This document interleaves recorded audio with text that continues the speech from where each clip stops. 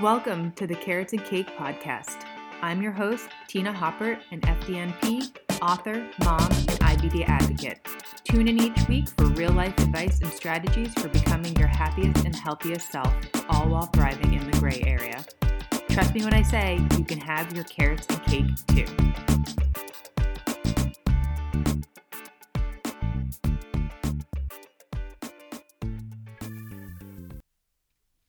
Hi guys, so this next episode is actually a replay of a video that I originally made for Instagram, but I wanted to reshare it over here on the podcast because it really does offer a ton of helpful tips for getting your picky eater to actually eat.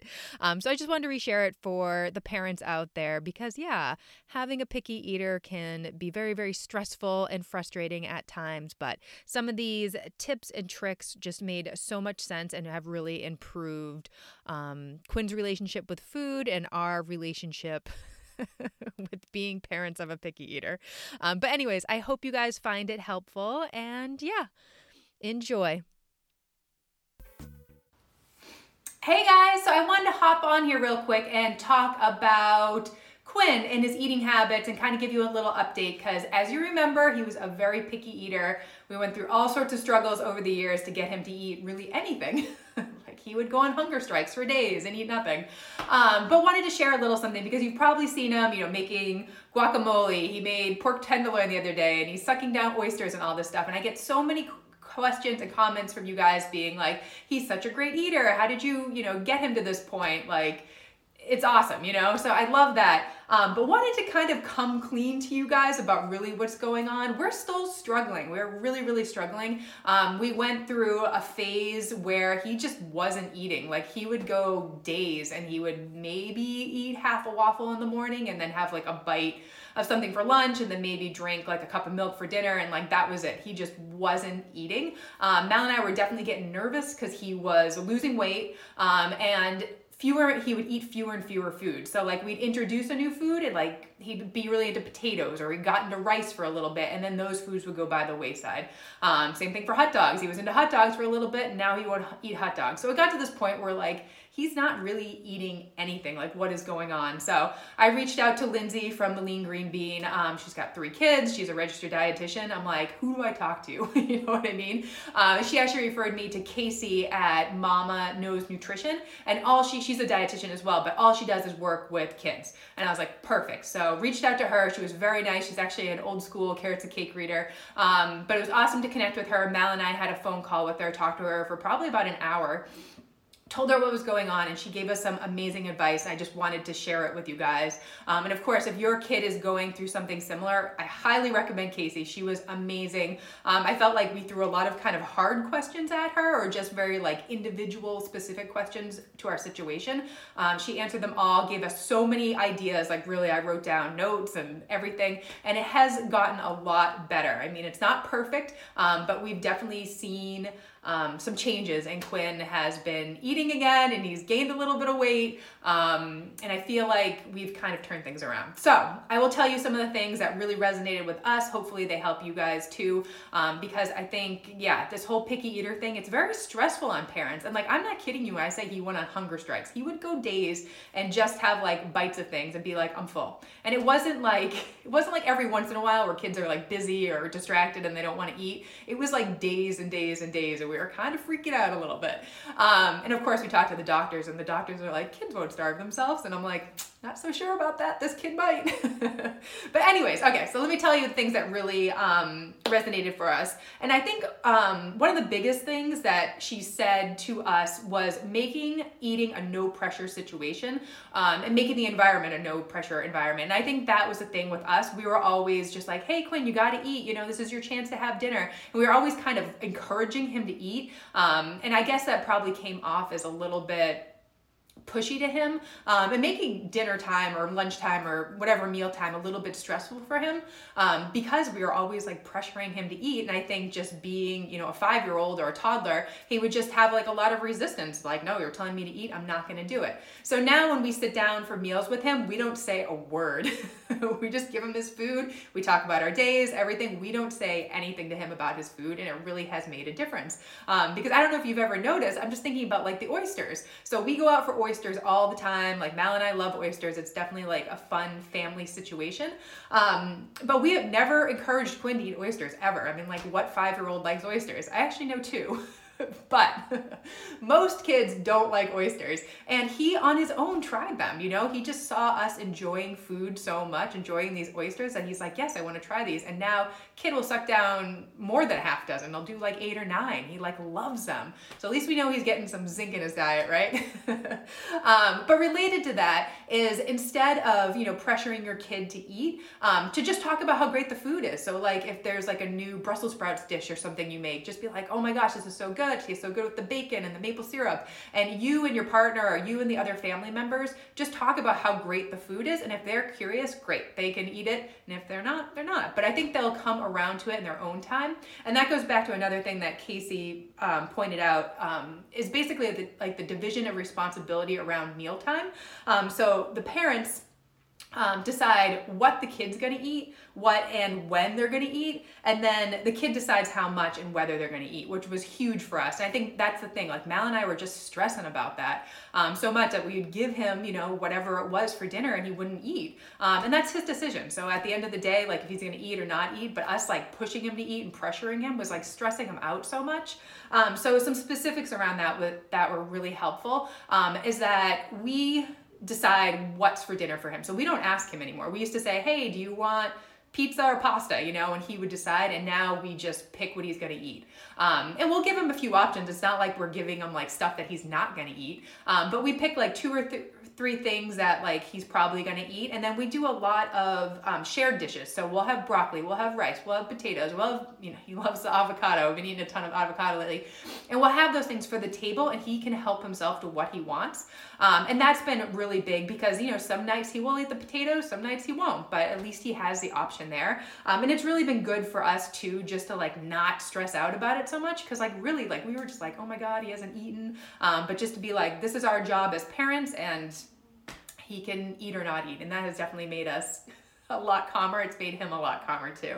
And then related to that, as far as keeping, you know, Quinn involved in what he eats and everything, it's not to say that he can never pick what we're eating, but she suggested, you know, having involved in the meal planning. So, you know, when you're making your grocery list, planning out your meals for the week, ask him, you know, what he wants to eat for the week. I mean, he might be like, I want, I don't know, chicken nuggets or a hot dog or whatever. And you're like, great, put it on the list. And like, he doesn't decide like what night he has it. He's not like, Tuesday I'm having hot dogs. You decide what night he has. Again, you are the one deciding what he eats when, but he can have some input. And I mean, that's been really great too, to be like, hey, what fruit do you want? What food do you want for your lunch? You know, and I mean, obviously that helps cut down on food waste, but then he's like excited. He was like, oh, we got the Z bars, I don't know if the Cliff Z bars. He picked those out and he was like really into them and he ate them all week. So that was like definitely a win for us. But that has been really good. And then obviously, you know, cooking with him, getting him involved in everything. Like we made pork tenderloin the other night, which was fun. And he did the whole thing. He cut off the fat with his knives. He like rubbed it with spices. He like pan-seared it. He like did everything. You might have seen him, you know, with his goggles on at the end, cutting it. That was 100% him with the goggles. It was so funny. But anyway, so he did the whole process. He was involved. And then we got to dinner and didn't say a word. We were just hoping he might try it, and he didn't try it. Actually, no, Mal did ask him if he could put a little piece on his plate to try it. And Quinn was like, no, not interested. But that's fine. You know, Casey was like, you know, the real success is having that food experience. And again, just he'll come around, do it on his own. And I mean, hey, pork tenderloin's not for everybody. But that was really helpful too. Trying to think what else you said. Oh, okay. Snacking was another big issue for us. That Quinn would often, you know, not eat dinner and then like 2 hours later be like, I'm hungry. And we're like, no kidding, you're hungry, you didn't eat. And then I've had a variety of people, I've had doctors tell me that if he doesn't eat dinner, he goes to bed hungry. And I always felt so bad about that. Maybe it's just being a mama, but like, I just felt so terrible sending him to bed hungry. And I mean, Mal's one of those people like type A, he's more type A than me. And he's like, nope, this is what we're doing. This is the rule. We're sticking to this. And we did that for a long time. The poor kid would go to bed hungry. So we asked Casey about that. And she's like, it's fine. He can have a bedtime snack. And she's like, if you think about it, kids are sleeping 10 to 12 hours at night. Like they're not getting any sort of energy calories overnight. So to have a bedtime snack is totally fine, that he's not waking up hungry in the middle of the night or just starving first thing and having it wake him up. So now he has like evening snack window where if he's still hungry after dinner, or even if he didn't eat dinner, he has a bedtime snack. And again, we pick 2 foods for him to choose from, and he picks what he's gonna have. So we always pick like pretty healthy stuff. We'll be like, do you want a peanut butter and jelly bar or do you want a yogurt? And he'll decide. And I mean, that's been really, really good. And now we know that he's getting at least some calories before he goes to bed, because that was another point of stress for me, and obviously an issue between Mal and me. So like that has been really helpful. And then also related to snacks, like she said snacking's okay, but I think the issue we ran into is that it would be like snack time and like we try to be offering him healthy stuff, but then he'd want like Pringles or Oreos or whatever. Obviously the answer is like, keep that stuff out of the house and they're not gonna ask for it. But I mean, like, come on, Mal wants to eat that stuff, I wanna eat that stuff, Quinn wants to eat that stuff. But she said snacking is fine, but she said give the kid, or give your kids like a window. So if they have breakfast, they can't have, whatever, like an hour or 2 later, but like whatever, or maybe like an hour later, sorry, but maybe 2 or 3 hours later, they have a snack window where they can have a snack. And again, you can, make the decision, like these are the 2 things you can pick from, pick a healthy thing, mostly healthy thing. But she said if they're really just like craving like the Pringles and the Oreos and that stuff, she said make it part of a meal, which I really like that idea, because that's the thing, like I'll be like, hey, do you want an apple or a banana? And he's like, I don't want either, I want Pringles. And I'm like, well, I don't really want to give you Pringles because you didn't really eat breakfast and lunch is in an hour. But she said, serve the Pringles with lunch, make that part of his lunch. And hey, if he just eats the Pringles and nothing else, like whatever, you just gotta like go with it. You did your job, you picked the healthy foods, he decided what to eat and how much of it. So that was really helpful too. I think that was it. I took a bunch of notes, like I said, and I wanted to give you all the ones that like really, really made sense to us. Oh, and the final one. So this has happened a few times, like dining out at restaurants or even just having dinner at like a family or friend's house. Quinn is very particular about things, like his pizza, there can be no parsley on it, like how they cut up parsley and they like sprinkle it around, or on pasta they'll sometimes put Parmesan. He does not do Parmesan. But if something like that happens, to just acknowledge his feelings, like he's disappointed that he was expecting something else, and just be like okay with that, because a lot of the time that's all they want. They just want you to like realize what's going on, how they're feeling. Not to say that they're going to eat it or not eat it, but sometimes just being understanding in that situation can help it, you know what I mean? So there's definitely been situations where we're like, crap, like he's not going to eat this. But I think that's been helpful too, even just like at dinner, like, we're sorry, like you were expecting something different. You could try it, whatever, just like be very like chill about everything. So that was helpful too.